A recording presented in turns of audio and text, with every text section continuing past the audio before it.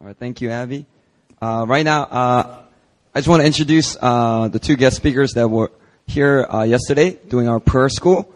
I first want to introduce Kirk Bennett.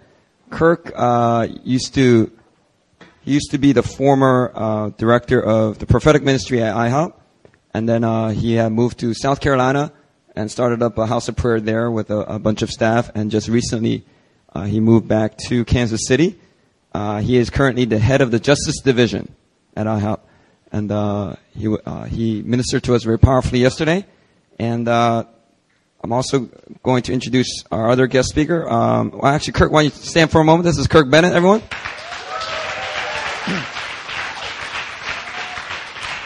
All right.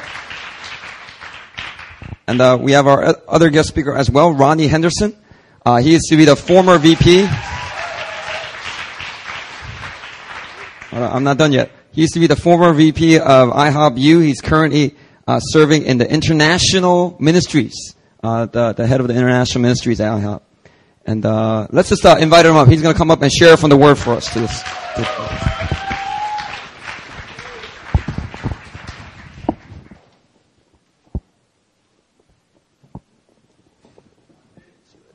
Amen. Thank you, Pastor Christian. Amen. Let me look at you.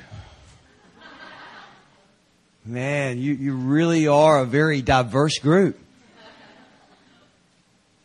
But a very powerful group.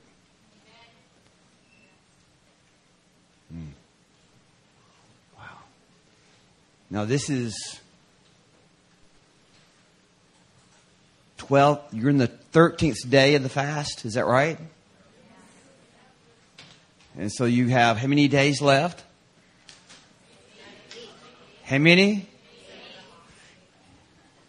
Have you had potato chips talking to you yet? Have you had things say, come and eat me? You know, it is a strange time when you're in the midst of fasting to be able to, the senses, how you sense things in a different level. And fasting is really awesome, but it's really tough. But I loved what Pastor Christian said this morning about striking the ground, about the king who went to Elijah, and the death of Elijah, and right before he was to die, and he went before Elijah, this king, and he said, "Am I going to win the battle?" And so Elijah pulls him aside and gives him a prophetic word. And he said he takes a bow and arrow and he shoots arrows out into the field and a long distance. And then he tells the king to grab the arrows and strike the ground. And so I don't believe the king really believed there was much taking place. So he just kind of haphazardly strikes the ground. And it makes Elijah mad. I mean, he gets mad. He said, "Are you going after this or not?" And he said, "If you had struck the ground wholeheartedly, time and time again, you would have had full victory." He said, "But you didn't." This fast is the striking of the ground. At IHOP, we've seen the Lord break out in the power of the Spirit in the midst of the awakening. We've seen the Lord pour out His Spirit. Our cry in Kansas City for over 10 years is, "God, have mercy on America. Break in power. Come, Lord Jesus. Come in power." And we know if God doesn't show up, America is in big trouble. And so our only hope in America is God. That's the truth across the nations. Yet in America, upon the church, we know that God has to break in. And so we're in a place for crying out. And as soon as this broke out, Mike Bickle pulled several leaders. I'm sure Kirk was in the middle of that meeting also. But he came in and he said, "Listen." And he shared that story. He said, "Listen, guys." He said, "All I know is that we're going to keep striking the ground time and time again. We're going to strike the ground. We're going to continue, and we're going to continue and continue striking the ground until we have the fullness of God's victory until Jesus returns. Keep striking the ground. Yes, this is a tough, fasting's tough. But normally once you get past day 1, once you get past 24, 36 hours, you're entering into a grace. You're entering into something special, a place that you feel the presence of the Lord in this place of grace. And God gives you grace. I mean, when I'm fasting, I enjoy cooking. My senses are so sensitive. And so most of the time when I'm fasting an extended period of time, I'm doing it alone. And so I'll say, Belinda, can I cook tonight? She really don't know what I'm doing. She said, of course you can. Are you able? I said, yes, I'm able. And so I'll begin cooking. And then I'll begin, yes. Oh, yes. Try it. You're in a great place. 13th day. Yes. I'll tell you a story about Lou Engle. Don't tell him I said this. Don't tell nobody I said this. But no, he actually, Doritos is his favorite thing. He'll literally take a Dorito and chew it up and then and spit it out. I guess that's legal occasionally.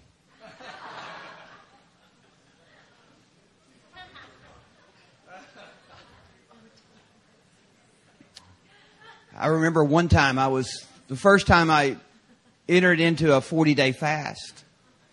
And it was a liquid fast. And it was about day 30. And I was really just struggling. And I remember going into a restaurant with Belinda, and they had the best looking blackberry pie. I mean, it was amazing looking. And it was talking to me. It really was talking to me. You know what I'm talking about. It was talking to me.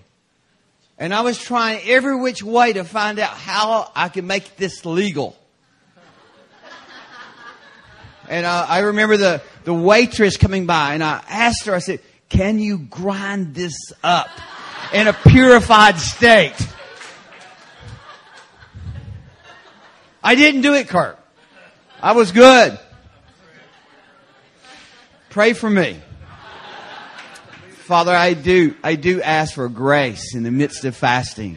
I ask, God, that there would be that grace that we see in Acts 4 poured out upon each and every one. I pray, God, that there would be this continuation of strength that would build, and their sensitivity and the power of the Spirit would be in this place, in each and every individual. God, would you move them across the cross into the new land here, in this place of their sensitivity. God, let every sense within them flourish in the midst of this fast. We ask, God, that it would not only be a place of power, but there'd be a sensitivity, a tenderness of their heart to you, Jesus. May they experience you in a deeper level than they ever have in their entire life. Would you touch them, not only for the sake of the nations, not only for the sake of Korea and North Korea,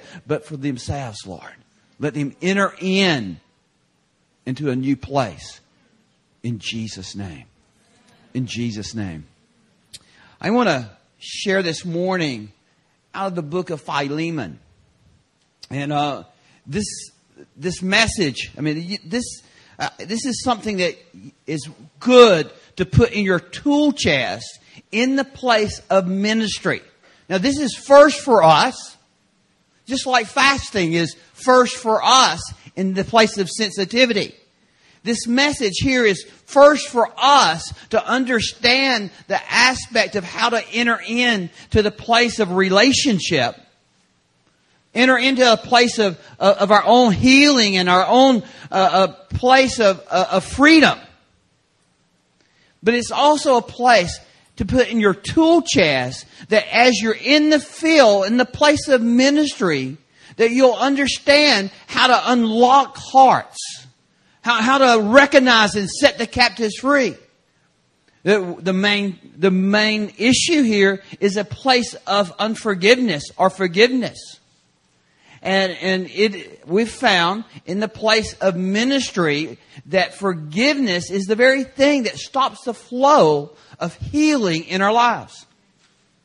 If you're trying to minister in the place of breaking the power of the demonic in one's life, you're going to go after forgiveness first. 90% of people are locked up because of issues of unforgiveness. Belinda and I, in the last meeting that we were in, we had a lady in that meeting, and she began in the sessions began manifesting in a very, it was really wild, and you knew that she was in full bondage. And we sat down. We had to get her to a place of being able to talk to her using an interpreter. But it was an issue. As we began talking to her, it was issues of things that had happened unto her, and things that had happened that she was even holding herself responsible for. But as we worked through this, and she made choices in her lives to forgive the people and herself, all of a sudden the enemy no longer had access to her. And he had to leave. Now, what I'm saying is, even in the place of ministry, when we deal with the issues of unforgiveness, this is a thing that holds the enemy or gives the rights to the enemy in people's lives. So you need to remember that. The very first thing, if you're ministering, is looking for this issue in people's hearts and in their lives. And it can be very simple. But in this book, in Philemon, I want you to turn with me here. This is a one chapter. It's a letter written by the Apostle Paul to a slave owner named Philemon. And the major issue in this here letter is Paul's writing, requesting that Philemon would forgive and release this slave, Onesimus. And this name, Onesimus, means useful. And what you need to understand, but even before we read this slave, in those days, whenever a slave stole and left their owner, the result should have been death. Because they wanted to keep the example before all the other slaves that you just don't do this. So they would actually stone the slaves and kill the slaves if they stole or fled. And as we read this letter, you'll hear Paul coming back to Philemon, contending and appealing on his behalf. Because what's taking place is, as this slave escaped, he comes into proximity, or he runs into Paul. Okay? So he runs into Paul at Colossae. And when he comes to Paul, Paul wins this slave to the Lord. He becomes a Christian. And he serves Paul well. And then Paul, though, decides to send this slave back to its rightful owner and make things right.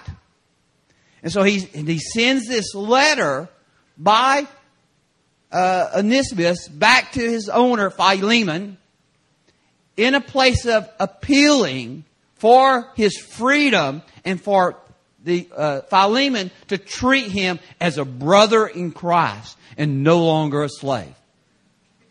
So that's kind of the history of what's going on.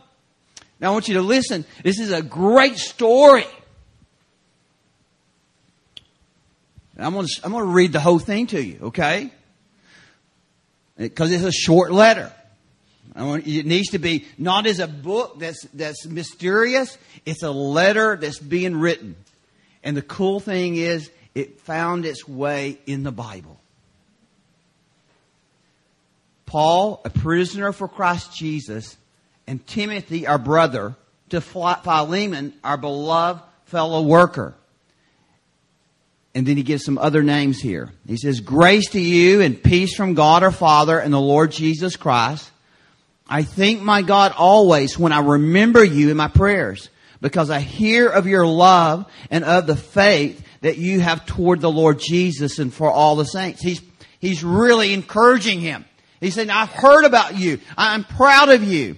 And I pray that the sharing of your faith may become more effective for the full knowledge of every good thing that is in us for the sake of Christ. For I have derived much joy and comfort from your love, my brother, because the hearts of the saints have been refreshed through you. Oh, he said, man, you're awesome. You're the most awesome guy. You're doing the work of the kingdom. There's power in your ministry. You're bringing joy to the saints. You're really doing great. He's bragging on him. Then he comes down to verse 8. Accordingly, though I am bold enough in Christ to command you to do what is required. Stop. He said, I could command you to do this. I have authority. I'm actually your spiritual father. Now, he actually won Philemon to the Lord also. He said, I have the right and I have the boldness to command you to do this. But, for love's sake, I prefer to appeal to you. I don't want to command you, but for love's sake, I want to bring an appeal to you. For love, out of love. I, Paul, an old man, and now a prisoner also for Christ. I appeal to you, my child, Onesimus, whose father I became in my imprisonment. So here, he said, I got two children. You, Philemon, and Onesimus. He's also my son. And I appeal to you on behalf of my son. Formerly, he was useless to you. But now he's indeed useful to you and to me. I'm sending him back to you. Sending my very heart to you. Wow. I'm sending him and my heart. This is powerful with Paul. Paul, the apostle, sending his heart back with this servant, with this new brother in Christ. I would have been glad to keep him with me in order that he might serve me on your behalf during my imprisonment for the gospel. He's saying he's valuable to me. He's important to me. He's very worthy, very useful. He's probably a deacon. He may be an elder type.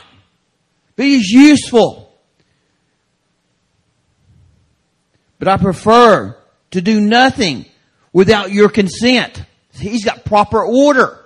He said, I want you to come and deal with this issue that's before you without your consent, in order that your goodness might not be my compulsion, but of your own accord. He said, I don't want you to do this just because of me. I want you to do this out of love and do what's right because you are in the kingdom.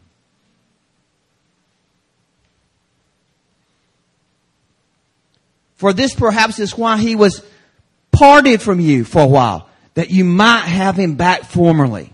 He's saying, this is This may be the very reason that he escaped and left you, that he might come my way and come into the kingdom. Now you're mad at him, Philemon. But Philemon, he left you that he might come into the place of freedom. No longer is he a slave. Look at verse 16. But more than a slave, a brother, a beloved brother, especially to me. But how much more to you, both in the flesh and in the Lord. Look at verse 17. So if you consider me your partner, oh man, he's turning up the heat. Paul's turning up the heat. He says, so if you consider me your partner, receive him, and you would receive me. Now look at verse 18. If he has wronged you at all, or owes you anything, charge that to my account. Charge that to my account. He said, if he owes you anything, I'm good for it. Look at the next portion. He's telling him, Philemon, I'm good for it. He says, I, Paul, write this with my own hand. I promise you, I will repay it, to say nothing of what you owe me. Now listen to that. Paul's really getting touchy here. How much do you owe me? You should forgive this guy. You should release him. The truth is some of the words here is reflective of opening our hand. As we often carry in the place of forgiveness and unforgiveness, a closed hand to where people have been, what they've actually done to us. And this word that Paul keeps using is open your hand. Open your hand and release this release this brother.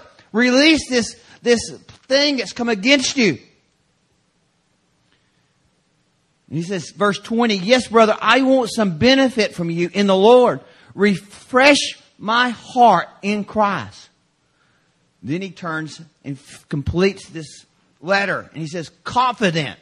I'm confident in you, my brother, of your obedience. I write to you, knowing that you will do even more than I say.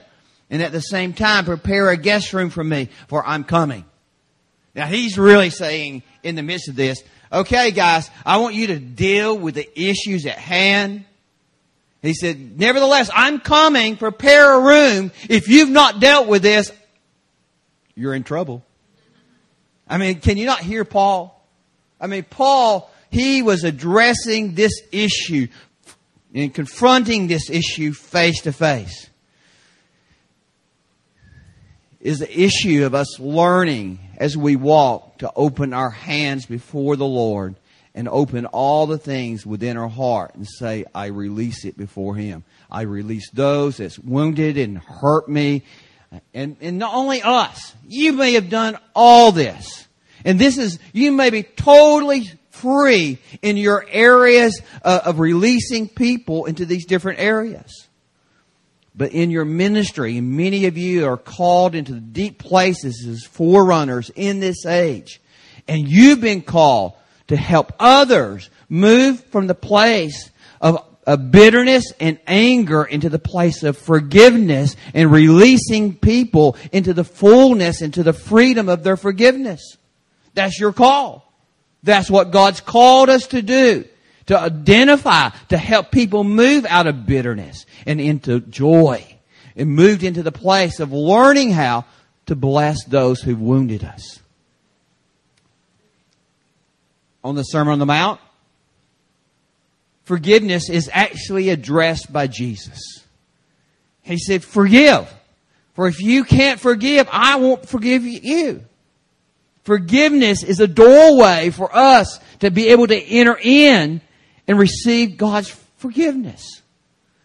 Forgiveness is one of the most key areas in our entire life. I remember preaching a message concerning forgiveness. And actually, it was interesting. It was a Korean young man. And he came up to me after the message. And he said, I can't do this. Why do you even expect me to do this? I said, well, it's in the Word of God. And I said, it will unlock your heart. And he said, these people have done major things against me. He said, I can't do this. He said, I got anger in me. I said, yes. I said, you can't be who God's called you to be until you release this. And he argued with me for probably about 30 minutes until I just had to walk away. In many of our cultures, forgiveness is not natural. But according to God's kingdom culture, God's kingdom calls us into a place of making choices to forgive one another. Now, one of the hardest areas of forgiveness normally is within our family. Those that are closest to us often hurt us the most. And so often we have within families almost a family feud. You know what I'm talking about? Where we have places where our siblings and our parents have done stuff, but we've been told to be quiet. Don't deal with that. I mean, that just put it underneath the carpet. And so there's this brewing of bitterness and anger in the midst of family issues. I'm reminded of a man that came to my church about 15 years ago. His name was Larry. And Larry was a very sickly man. He was probably about 50 years old. And Larry had one of these family feuds going on since he was just a kid. And they were much sickness, but within the family there was this anger that was going on. They were constantly coming against each other. He actually moved to 800 miles away just to get away from the family feud. I mean, it was really bad. But Larry, he got sick at my church. And in the midst of it, him and his wife, both very poor individuals, Larry goes to be with the Lord. We actually, in the midst of it, we actually deal with the issues of unforgiveness in Larry. And we minister to Larry. We deal with all the issues, and Larry's heart is actually prepared. But he goes to meet with Jesus afterwards. But they had no money to actually get him back to his hometown to be buried. And that's where he wanted to go. He wanted to go back home to be buried. And so my youth minister and I, we decided we'd help his widow get his body back to Upper New York. Now we're in Atlanta, which is the southern part of the States, and we had to travel by plane to the northern part. And so the family had no money. The church really didn't have no money to do a real good funeral. So they actually cremated Larry's body. And so we kept trying to understand the best way for transportation. And we decided, why not? Let's just put Larry in my briefcase. Okay? And so I literally had Larry in my briefcase. And we carry him on the airplane, and we put Larry in the overhead bin.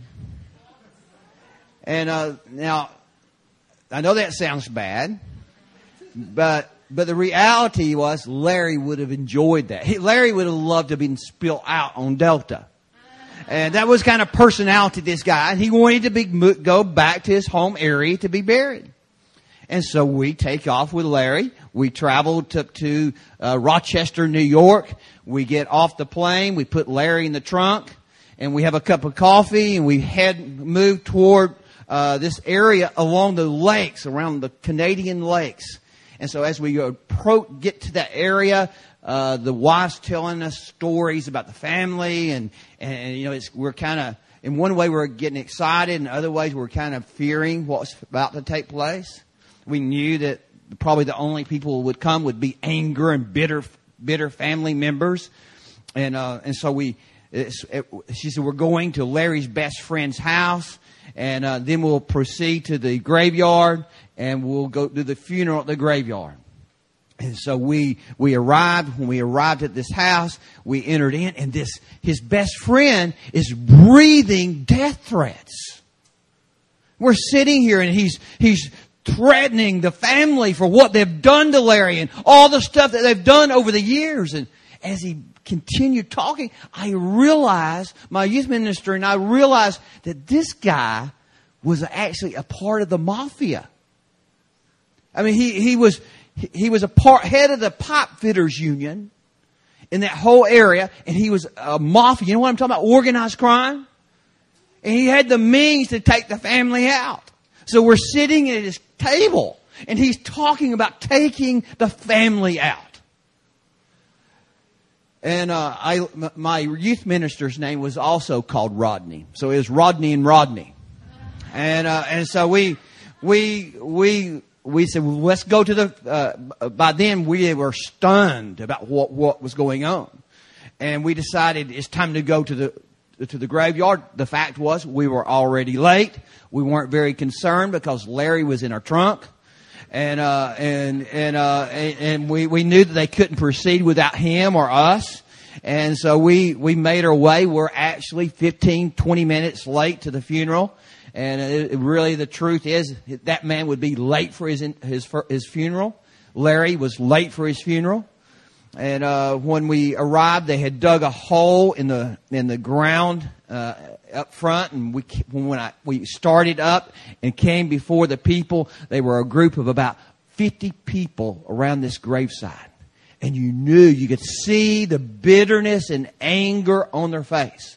You know, you can really look at people sometimes and know and discern the bitterness, the hardness on somebody in the midst. And all these guys, they look bitter and angry. And I said, Rodney, I said, you go ahead. I said, this is what we're going to do. You'll preach first, and then I'm going to lay it down. And I said, we're going to run after this.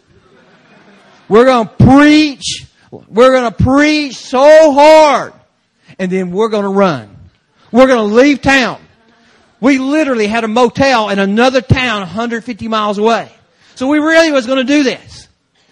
And so I turned and Rodney, I mean, he preached an amazing message. Just a hellfire and brimstone message. You know, he was just whoosh. And it came my time. And as I stepped up, I looked to the left and I see his friend. His friend's name was Joe. I see Joe over here, and you can see he was snarling at the family and just anger. And I stepped up and I said, okay, guys, I said, can we get honest here? And they looked at me. I said, listen, I know your stories. Larry told me your stories. And I said, let me tell you what happened. Before Larry passed away, he forgave all of you guys. He released all of you into the hands of the Lord Jesus. And guess what? He is in a good place with the Lord right now. I said, but here's the issue. The issue is not Larry. The issue is you. I said, you still harbor anger and bitterness toward Larry. You harbor anger and bitterness within the family. And I said, you know, some of you are sick right now because of what's going on.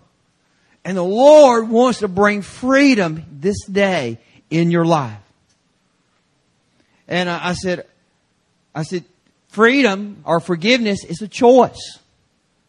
And you can make a choice right now to be free, or you can go someday and actually be at this very gravesite and miss the Lord totally. And you can die in bitterness and anger. You could hear a pin drop outside. I mean, it was still. And I turned around and looked, and Joe, he's weeping over here. He's so full of weeping. I said, this is what we're going to do. if you're with me and you want to get free from all this, then let's go to the Lord. I'll lead you in a prayer. We'll break free today. And I led that entire family into a place of forgiveness, freedom. I mean, it was amazing. And I looked at Joe and I said, Joe, I said, come on up here, man. I said, you're his best friend. Let's bury him. And so I get on my knees by this hole, and Joe comes up here. Joe, he is so messed up. He's so crying and weeping. He's on his knees, and we commit Larry to the ground, and we bury Larry. Joe gets up, still just crying. You could tell the power of the Spirit was upon him. He gets up and he said, Pastor, it's just thank you. He said, this family was going to die for this. He said, I was going to take them out. He said, you don't know what you just did. He said, thank you, thank you. And then he said to me, he said, can I take you out for supper tonight? He said, he was Irish. He said, there's a great Irish pub. He said, can I take you out? He said, they're going to feed you at the church, but don't eat their food. Now, I was kind of concerned that he had poisoned their food or something. But I said, okay, I won't eat the food and we'll go out with you. And it was amazing. We go out to eat with this guy. He opens his heart up. We're sitting at this Irish pub along one of the Canadian lakes. And he's sitting there just being so vulnerable. He looked over at me one time as we were leaving. He said, I can never repay you for this time. And then he said, if you ever need anything, I said, if you ever need anybody taken out, you can contact me.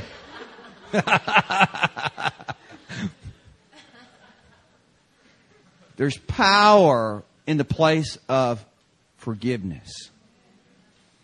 It really is a choice that we make. One of the hardest areas of forgiveness is forgiving ourselves. Most of the time we can get through the part of releasing those around us from stuff that they've done to us. But the hardest thing is us forgiving us for some of the stupid things that we do. This lady that we actually ministered to in a previous church, she was actually in a place where she was being raped by somebody, but she was holding on to to her nephew. And her nephew fell in the midst of her being raped. And he fell and wounded himself, messed his face up, scarred his face up for life. And we had to work her way through the forgiveness dealing with this person who had done it. But she had created such blame upon herself for letting go. She said, surely in the midst of all that, I should have been able to hold on. I should have been able to hold on even when he was raping me. I should have been able to fight him off. I could have done something. Some of you, even today, are thinking back with different circumstances, and you've played it back many times, and you said, surely I could have done something to forbid that from happening. And you've not been able to release yourself into the place of forgiveness. This is important. If you're forgiven, if God's forgiven you, if you've come before God and said, God, forgive me, and God has forgiven you, how dare you hold it against yourself? There's no condemnation. There's no condemnation for those who are in Christ. You should not hate that which God loves.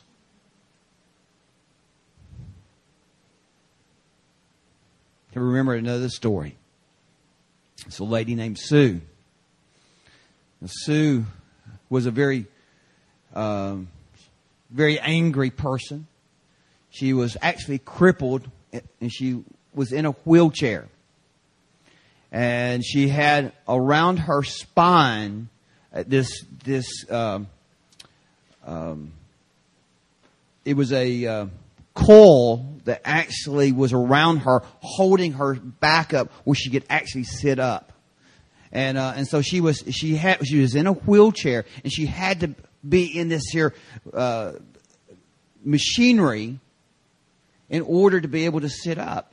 But she goes to this healing conference with a hope that she might get free. When she arrived at the healing conference, the very first teaching was on the place of forgiveness. And at the end of the teaching, they took out a piece of paper and they said, we want you to write out your hate list. Those people that you really don't like. You're the people that's wounded you and hurt you. Write out your hate list. And she said, and she gets mad. I mean, she's so mad. I can't do this. I won't do this. Take me home. There was a lady that had actually brought her there. She said, take me home. Take me home now.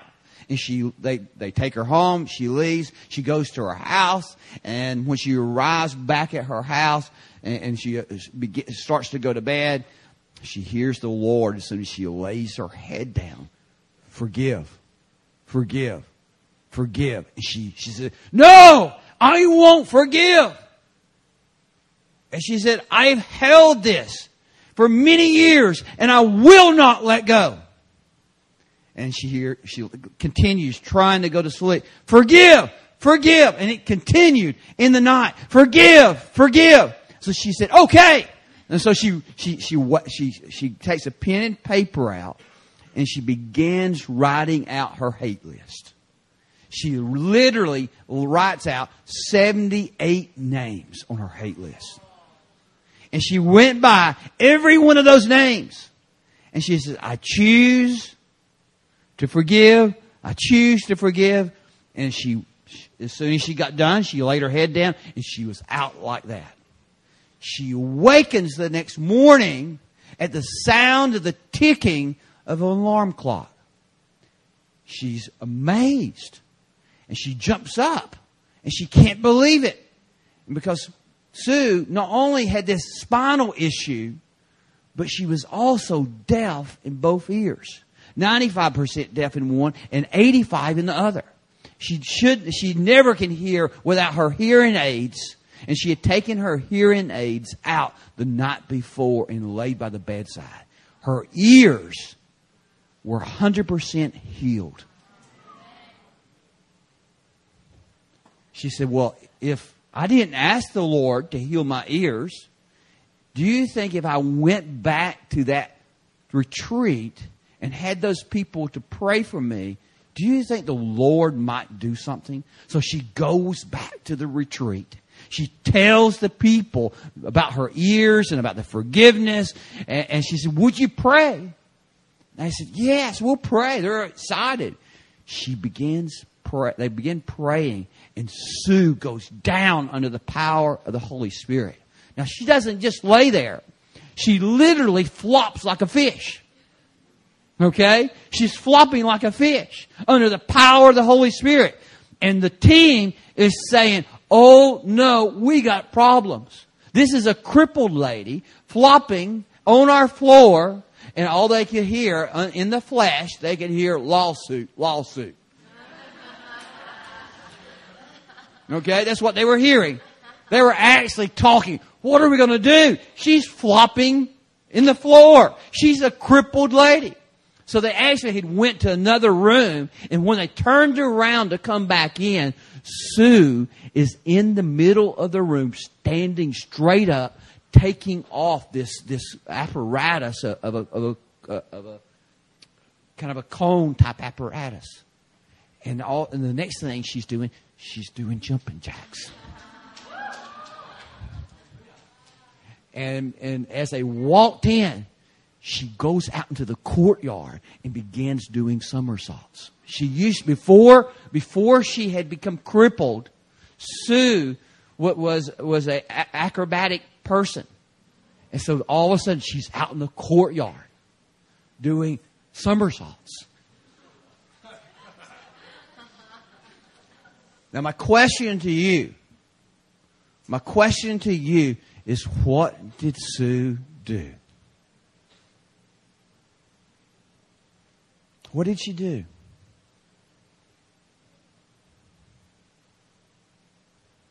Not everybody at the same time. What did Sue do? What? She forgave. But listen, what she did was what the call that Paul was trying to get Philemon to do. She opened her hand. Because forgiveness is an open hand. It wasn't a holding on. And many of us we still hold on to those words, those offenses that people have brought to us. But what Sue did, she made a choice to open her hand. And I believe that today the Lord is saying, if you're going to be my forerunners, to demonstrate my power in this season that's before us, and I believe that's who you are. I really believe that you've been called to greatness. We brought this up in the prayer session. There's something special over this group of people. You've got a forerunner calling upon you. One that's going before what the Lord's doing and preparing the people in the spirit of Elijah. That's upon you. Some of you don't know that. Others of you have a feeling of that place of greatness. But here's the deal. We still have to learn to make it a part of our lifestyle, this open-handedness of the things that happen. One of the key messages we preach at IHOP is a message about meekness. And in the place of meekness, the meek shall inherit the earth. Not only now, but in the age to come. It's a place of humility. But meekness is that place when somebody cuts in on you.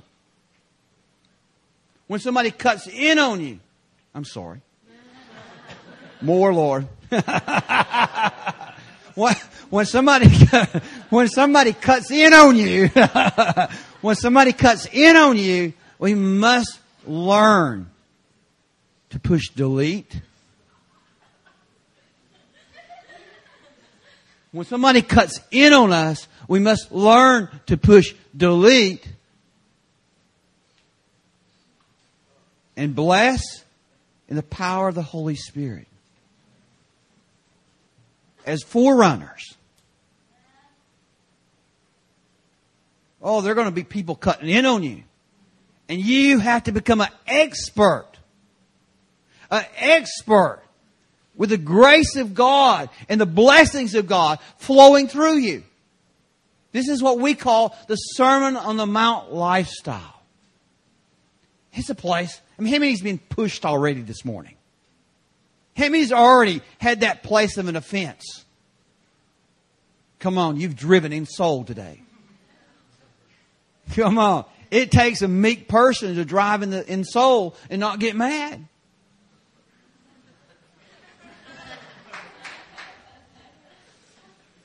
Right?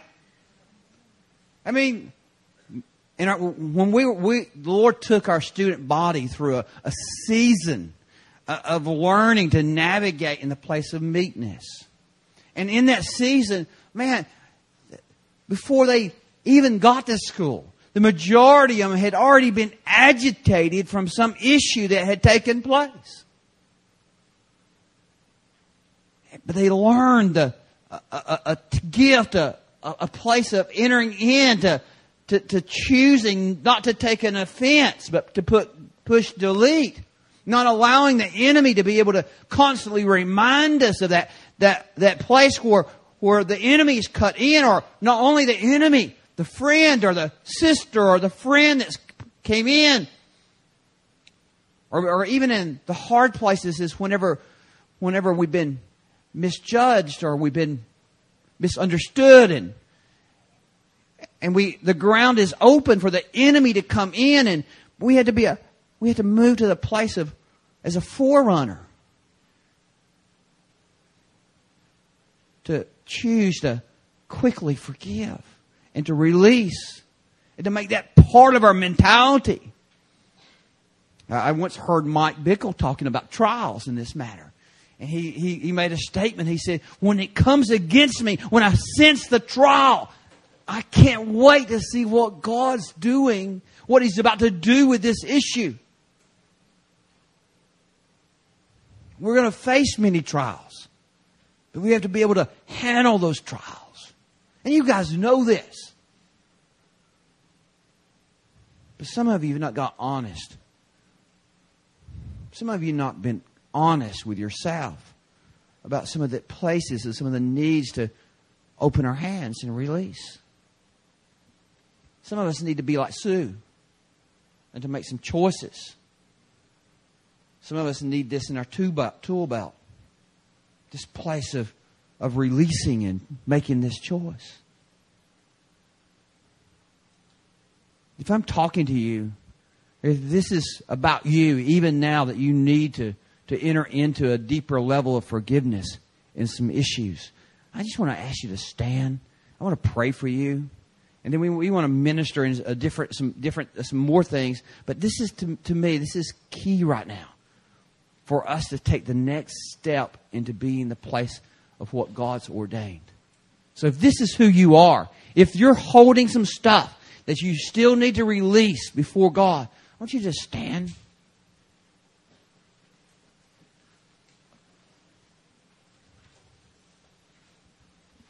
Amen. Thank you.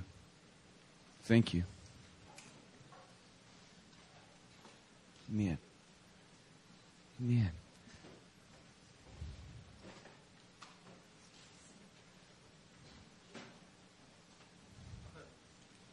Come, Lord. Come, Lord. Come, Lord. Come, Lord.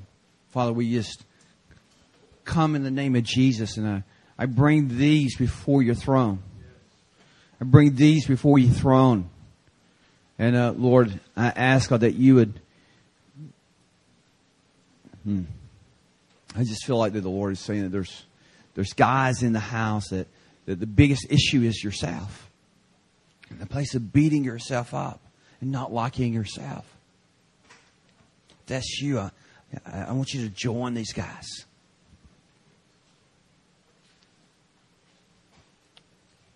Come, Lord. Come in power. Release your power in the midst of this yes in their spirit. And we ask, God, that you would move upon each and every one of them in Jesus' name. And I want you to pray with me. Just say in the name of Jesus. Just repeat it. There's power in your own voice, okay? So just speak it out. In the name of Jesus. I make a choice today to release these individuals. And just take a second there, just name these individuals. Speak their names.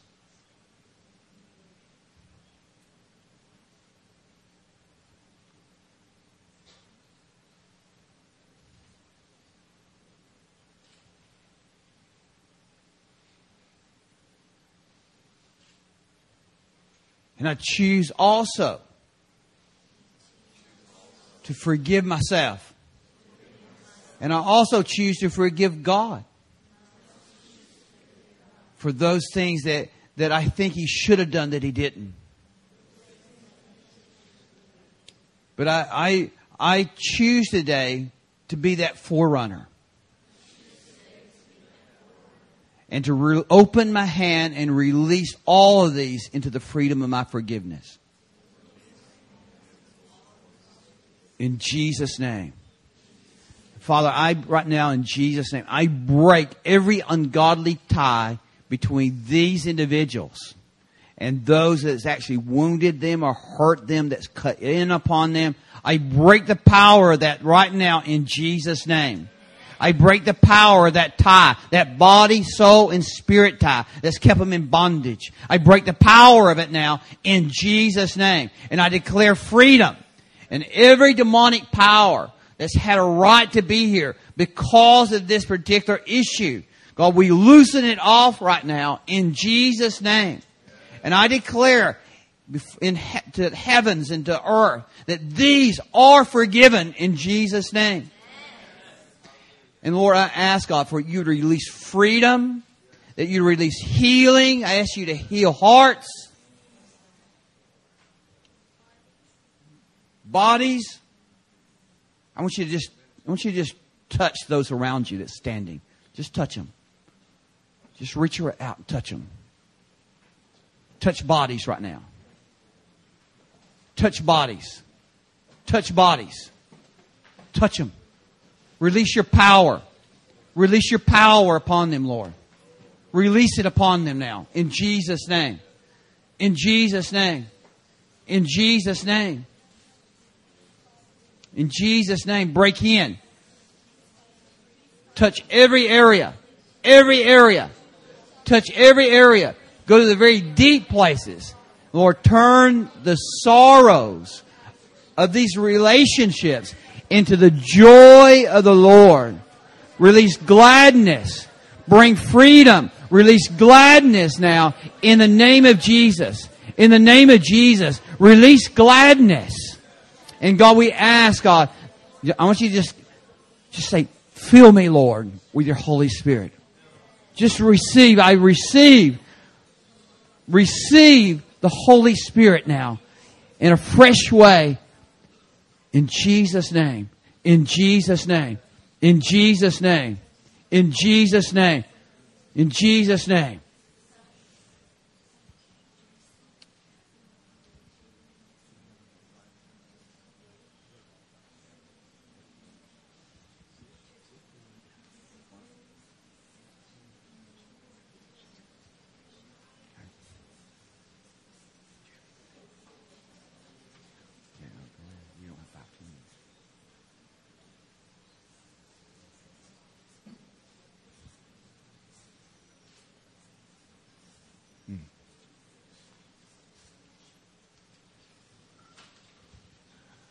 You know, I believe that those that have actually today have made this stand in the place of making a choice.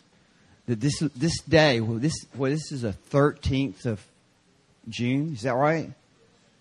I'm so confused on the days, but I believe that today. Go ahead and mark this day on your calendar.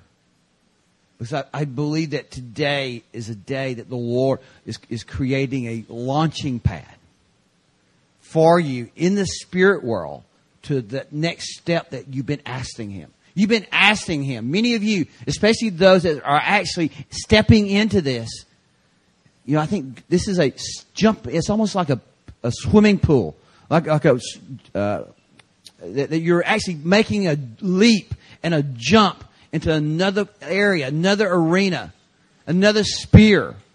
And I just see that the Lord's going to break you out in freedom. You're going to just come into the place of, you're going to feel a liberty to preach at another with power and a new level. I believe that there's a new, a desire in all of you to really do that in the marketplace. And I just believe there's going to be a fresh movement. And I just want to also know the enemy will come back in to try to offend you quickly. But don't go there. The truth is, make a effort to contact some of the people and release a blessing over them. I bless them. I choose to bless them in the name of Jesus. But I believe this is the movement from one place to the next. This is a place between just a movement that God's calling you. This is in your life, moving from one place. This is your stepping out into a new area. And I believe it's with power that God's releasing upon you. So Lord, I ask God, even this time, that you'd release power in a fresh way. In Jesus' name. I'm going to ask the rest of the team to come here a second.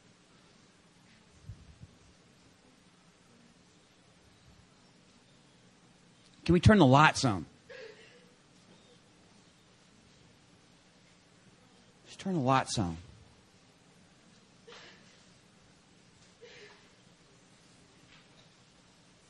I know we don't have a lot of time, but I believe that the Lord has a few words or a few things that we need to really speak. And so, Lord, we ask that you would just give us some words that would be words of encouragement and edification to this group. And so, Lord, would you break in? Would you break in and release this now in Jesus' name? In Jesus' name. In Jesus' name. Just wait.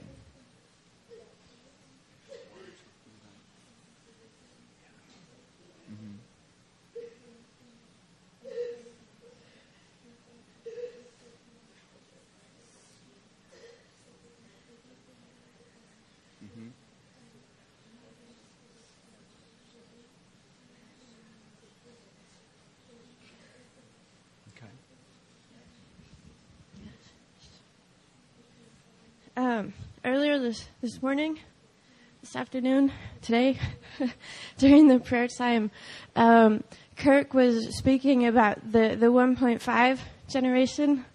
That's a new term for me, but I just, before he started speaking about that, I felt the Lord just impress upon me that there's a large number of you, very similar to the situation in Japan, that have an inheritance in two worlds at the same time. Yeah?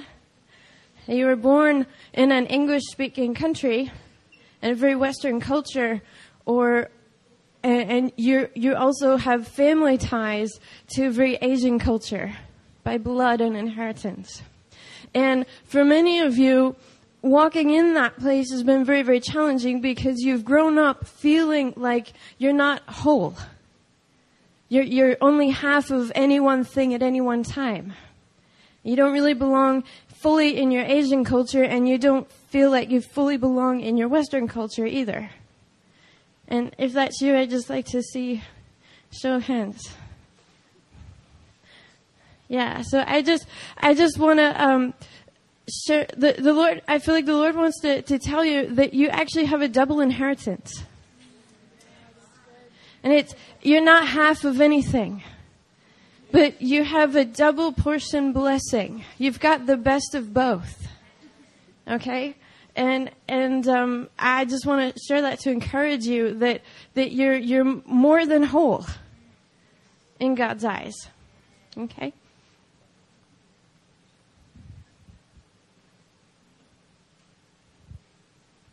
I have a word for the girl. You were standing a second ago. You have blonde hair, black shirt on. Yeah, you.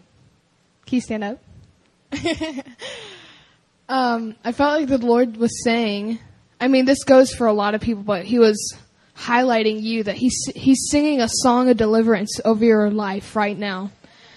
And that it is time today to be delivered and be free in the Lord. So I'm just going to pray. Can you all stretch out your hands?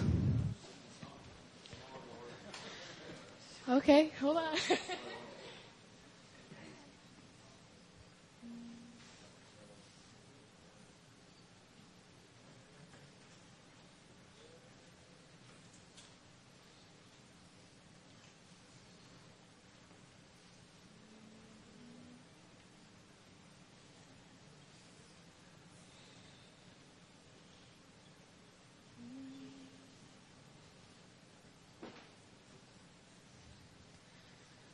Ani sudave loraso Kiva sorishtere sanlere Kiva daraso planderi Seirano Leirano Kiva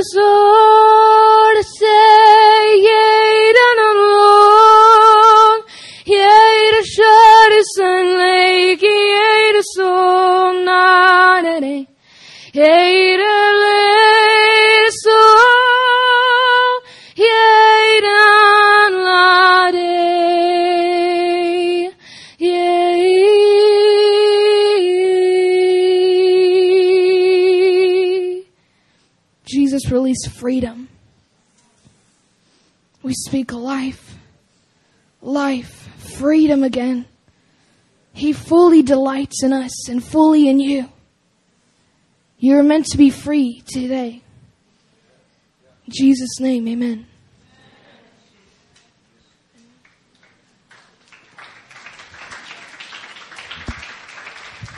There's a girl here from UGA, right? Okay, you stand. Who else is from UGA? Got another UGA. I'm a bulldog too. Go ahead and stand. Got one right here. Another dog.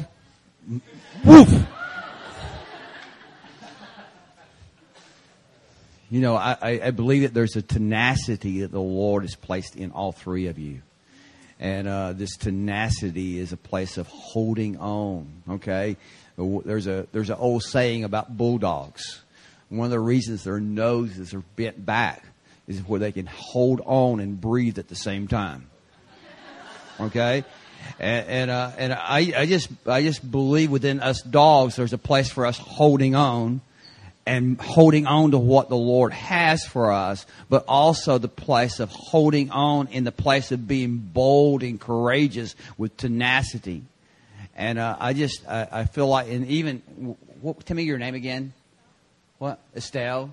And you know, Estelle, yesterday you're I don't know if it's just because you're a bulldog or what, but the Lord just kind of highlighted you, and in such a way that you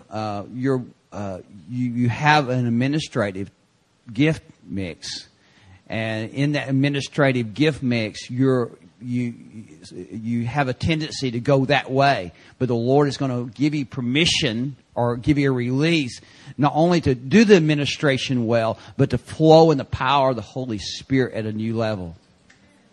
I mean, you have a tendency to go back over here to this administration because you're pretty good at it. But then there's a place there where He's going to release you over on this other side to flow as a bulldog and with the tenacity of a spirit going after the presence of the Lord. And so Lord, I just bless my bulldog friends. In Jesus' name. And I ask God for the power of the Holy Spirit to come upon them. And even now, even as they have a season away, are you guys going back to Georgia? I know you're going back to Georgia. Or you got some plans to go back to UGA? Have you already graduated? Graduate. And you graduate. But I just feel like that there is a place for us to pray in a place of Athens. Athens is the place where it'd be kind of like, this is school here. Athens is a place where Georgia is. And Lord, we just pray for revival power to break out on our alma mater. And you would touch Estelle and let Estelle be an instrument, even upon that university, as she goes back, to actually release power and authority and grace. But not only that she would be an instrument of joy. Do you guys? I also get the impression that there are a lot of you, particularly young females, that have been called into ministry or to start ministries, and that for whatever reason you've been passed off or discredited or been discouraged or held back from that. And I feel like the Lord's saying, could you, any of you stand up? Yeah. Anybody else?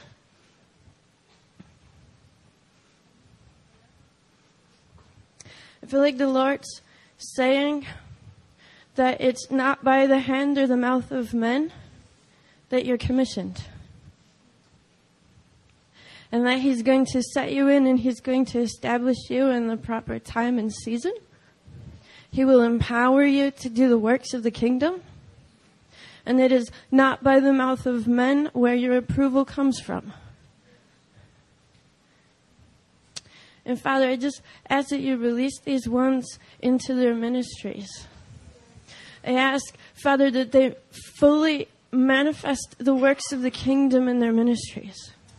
I ask that you cause them to manifest the kingdom of God with power and might.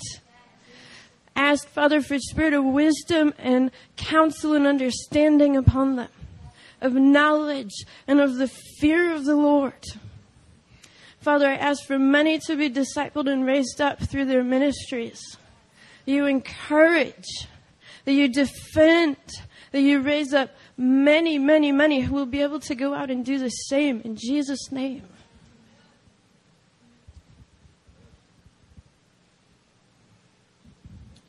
This guy here, our friend Matt. Matt, you have a messenger's call on you, Matt. You're a messenger. He's going to use you. He's going to use you to free captives, Matt. He's going to use you to cross barriers and boundaries. And the Lord actually spared your life. He saved you, Matt, in a very real way. He protected you from death because He had such a call on your life. He's chosen you and He's appointed you as a messenger. And you're to bring the freedom message across ethnic cultures, around the people of the streets and those who are rough and those who don't feel like they fit and couldn't fit in the church. And you're going to touch them and you're going to call them and your words are going to be life to them. The Lord's gripped you this weekend, and it's because it's His plan to hold on to you. It's His plan to bring you into a glorious revelation of the Father. And it's His plan to make you a messenger in this hour. Lord, come and touch him. I felt like there were a number of people in the room where you actually feel a calling in, or perceive a calling, and it's to be in the house of the Lord, like David said in Psalm 27:4. One thing I desire, to dwell in the house of the Lord. And that you dare to believe that your job, your occupation, at least for a season, but if not long term, would actually be in the house of the Lord all the days of your life. And it's not something that's common. It's not something that's understood that can be easily done in the church right now, because in many ways we've closed our altars and made it all about mission. But there's a calling to be in the house of the Lord. And I believe there's several in the room, and you perceive that that's your calling. And I want to pray for you right now. And so if you just stand up, if that's you, and you're going, I think I'm called to be in the house of the Lord, to be one of those. Just stand up right now.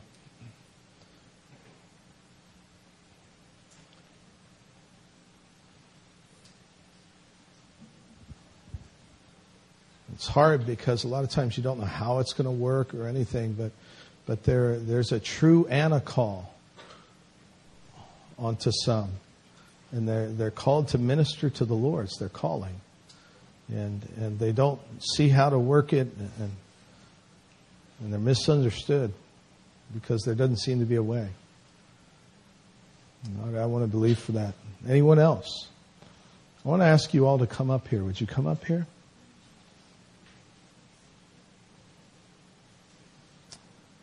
We're watching the Lord do this for many. He's making a way for them to be in the house of the Lord all the days of their life. Doesn't mean they only are in a prayer or worship room. It means it's their primary calling in life, as they understand it. It's to be in the house of the Lord. I want to ask you guys, will you come and lay hands on them and pray for them? The Lord's raising up modern day Levites. Their primary ministry is to please God, and not necessarily to please men. It's their primary ministry. He's going to raise up singers and musicians who sing and play for God. Their audience is God, not necessarily men and women. And some of their best music and some of the most notable things that the Lord reveals to them never get told. They keep secrets with the Lord. There's a modern day monastic movement. Those consecrated unto the Lord. We want to honor the Lord doing that. We want to say this is real. We want to say this is just as real as someone being called into the marketplace or someone being called a missionary to another land. This is just as real, a valid and significant calling. The Lord is looking for friends, and He's looking for best friends who just want to be with Him all the time. And so, Father, I ask for an impartation of that Levite, yea, priestly call.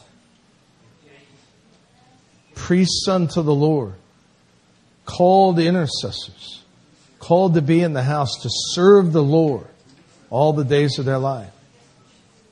Thank you, Lord. I ask for more of your grace upon their lives, an anointing. Sometimes you don't know how to find a way to do this. You don't know where the provision will come. The priest's bread is the Lord. He Himself is their portion. He'll make a way. He'll make a way. We have hundreds of people living like this in Kansas City. The Lord's making a way. It's called finding a way to support your prayer habit. And He helps us find a way to support our prayer habit. Lord, I pray for that spirit of prayer to come and rest on them. That grace, like David, a musical anointing on their lives. To sing the Psalms and to sing the word of the Lord. Your approving gaze on them, Lord. That they would know your approval sufficient enough that the eyes of the Lord would smile on them. The rejoicing eyes on the stone of Zechariah. That stone that Zechariah saw, those rejoicing eyes, let it be on them. That they would see the rejoicing eyes of the Lord. They would find a way. Now, Lord, bless you and keep you and cause His face to shine upon you and be gracious to you. Lift His countenance towards you and give you His peace. I invoke the name of the Lord onto your lives. The name of the Lord. You're called to live for the name of the Lord. I invoke His name onto you. That you would live with His name upon you. He would be your reward. That you would manifest the very clarity of the Sermon on the Mount. Seek first the kingdom, and all other things are added to you. That you would manifest the very provisions of God in the earth. That you would be the multipliers of bread in the day of sorrows, in the day of famine. Seek first the kingdom, and these things will be added to you. That you would be the ones to call down the mercies of God and manifest literal manna coming down. That you be the ministers of the provisions of heaven under earth.